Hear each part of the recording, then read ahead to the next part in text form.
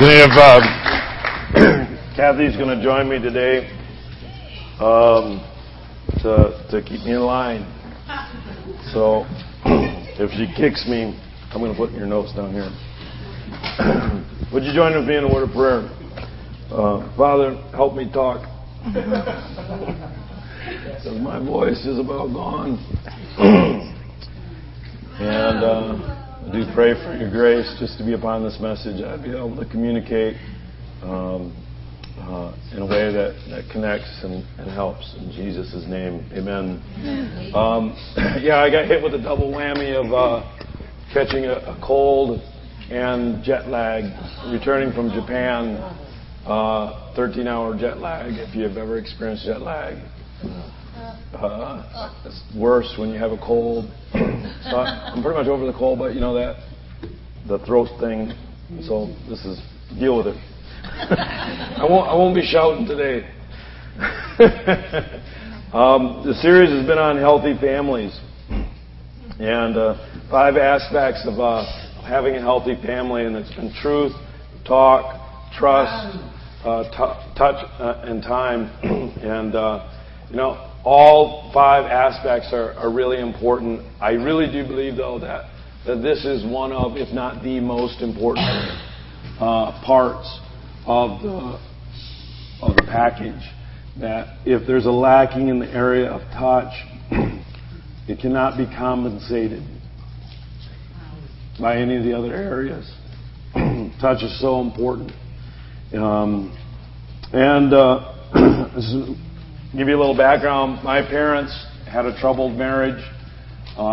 There was very little, if any, affection, physical affection or touch.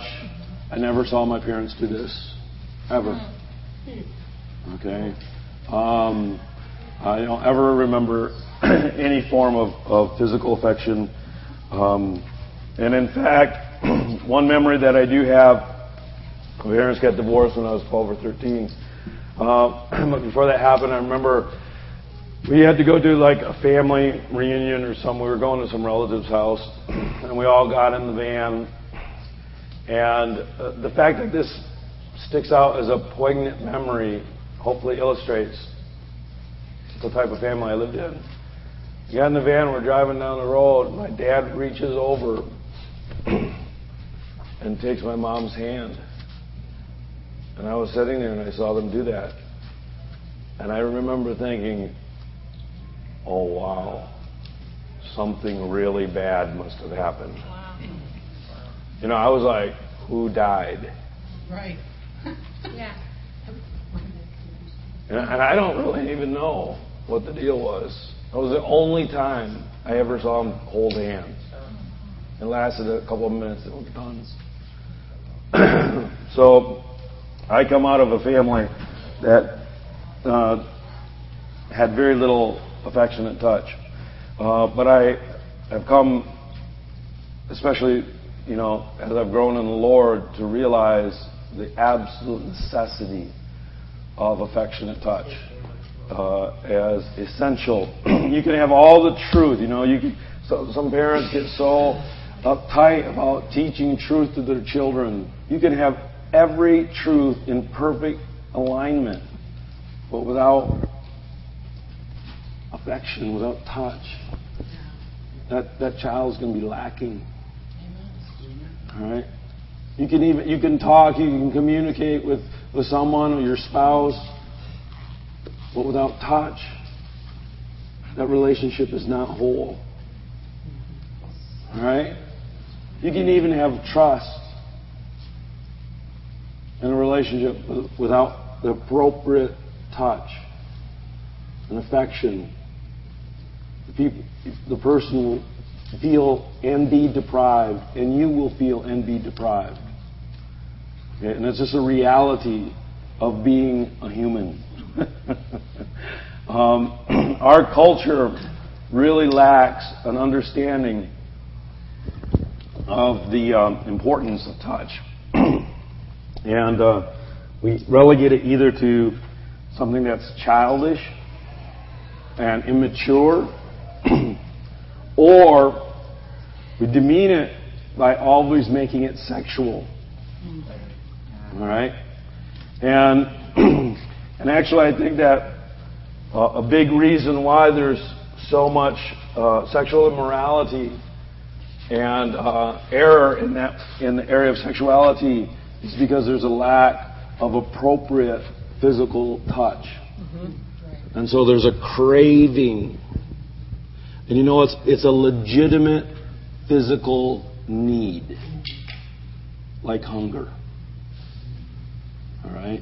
And so if you have a legitimate physical need to be touched, but the only way that you know how touch happens is through sexuality, sex, then you're going to go there to get that need met. But then that opens up all the complications of inappropriate sexual behavior. Go ahead. I just thought of this. I'll let him rest for his voice for a second. This is an odd thing, but my grandmother was a single mom ever since my dad was 7.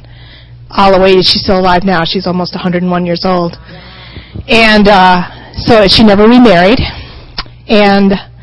But she would go to the hairdresser once a week, and she would still go to the hairdresser once a week if we could afford it. She goes once a month. And I just realized that was probably, besides having her grandkids visit when we were little, that's probably the only touch she really gets, is that hairdresser playing with her hair for a couple hours once a week or once a month now. And that's like a legitimate way maybe that people get touched, but that doesn't really go deep. Yeah, I think that's really absolutely true. And that's a need. People need touch. Genesis 2:7, just to get a little Bible in here for you. Says the Lord God. Well, this voice is getting bad. Read your notes at times like no, it's all right. I can drop it down a notch. Johnny Cash here. And the Lord God formed man of the dust of the ground. Why don't someone give me a Diet Coke? We have. That might help. No, not here. No, there's one right here. Right here. Praise God. Ask and I shall receive. Get another one for her. Thanks, Sam. All right.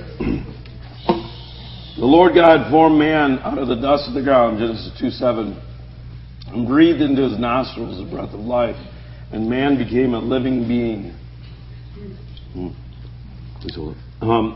And so this idea, the word for formed, actually means squeezing into shape, molding a form, especially as a potter. And so it's a literal term that means taking dirt and forming it. And so there was physical contact with the ground. You know, it wasn't a Steven Spielberg production. This is a real thing. And then he formed the body. And, you know, I don't know what it looked like. I don't know.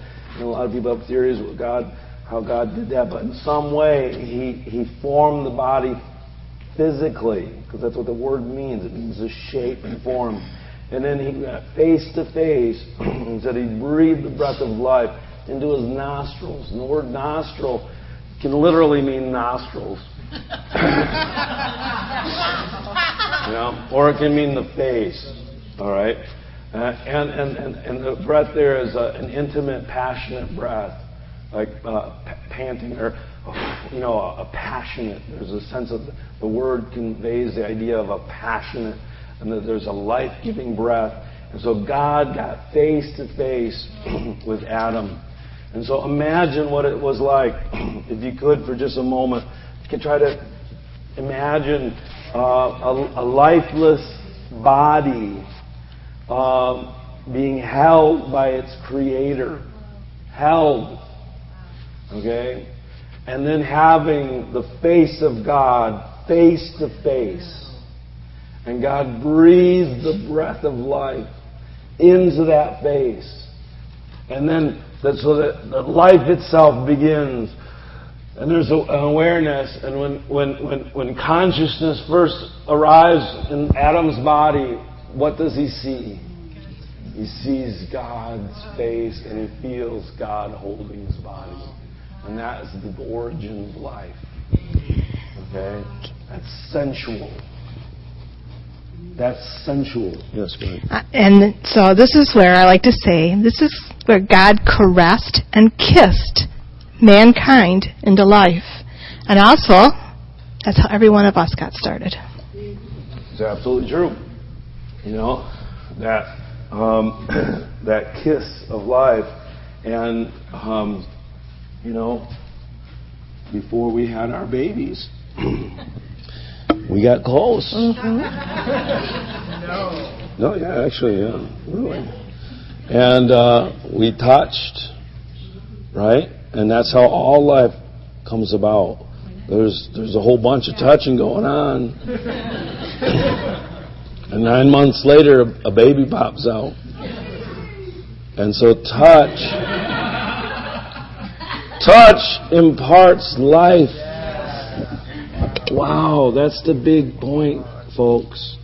Not only producing offspring, but touch produces life. It imparts life. God imparted life into Adam. We impart life through touch. It's intimately connected. Go ahead. Yeah, I just want to underline that it isn't just the touch that makes human babies that gives life, but when Cameron touches me, when our skin touches, I feel life ooze into me. Or when I'm really going through something hard and a sister, comes up and gives me a hug, life comes into me, Nursing a baby, life comes into me, And life goes into the baby. You know what the largest organ is in your body? Your skin. Billions of touch sensors. Wow. God knew what He was doing. Yeah. You have 2 eyes. You have 2 ears. But you have billions of touch sensors. Think about it. All right? We cannot diminish the importance of physical touch. And I'll let you know that I learned this lesson the hard way. Because in my marriage, suffered incredibly because I did not understand this. Because I did not learn it from my father. I did not learn how to touch a woman from my father. I learned a lot of good things from my dad. He was a good man. But he didn't know squat about women. Okay. He actually told me later in life, I'm scared of him. I wish if he told me that when I was a teenager, it would have helped so much. You're scared of him because he was like macho. So I've learned it the hard way that the importance of touch in building a relationship. There's 4 types of love. There's 4 Greek words that are used to translate love, and it's helpful to break up the concept of love into these 4 areas. It's traditionally how it's done. And I want to look at each type of love and then how touch is involved in that type of love.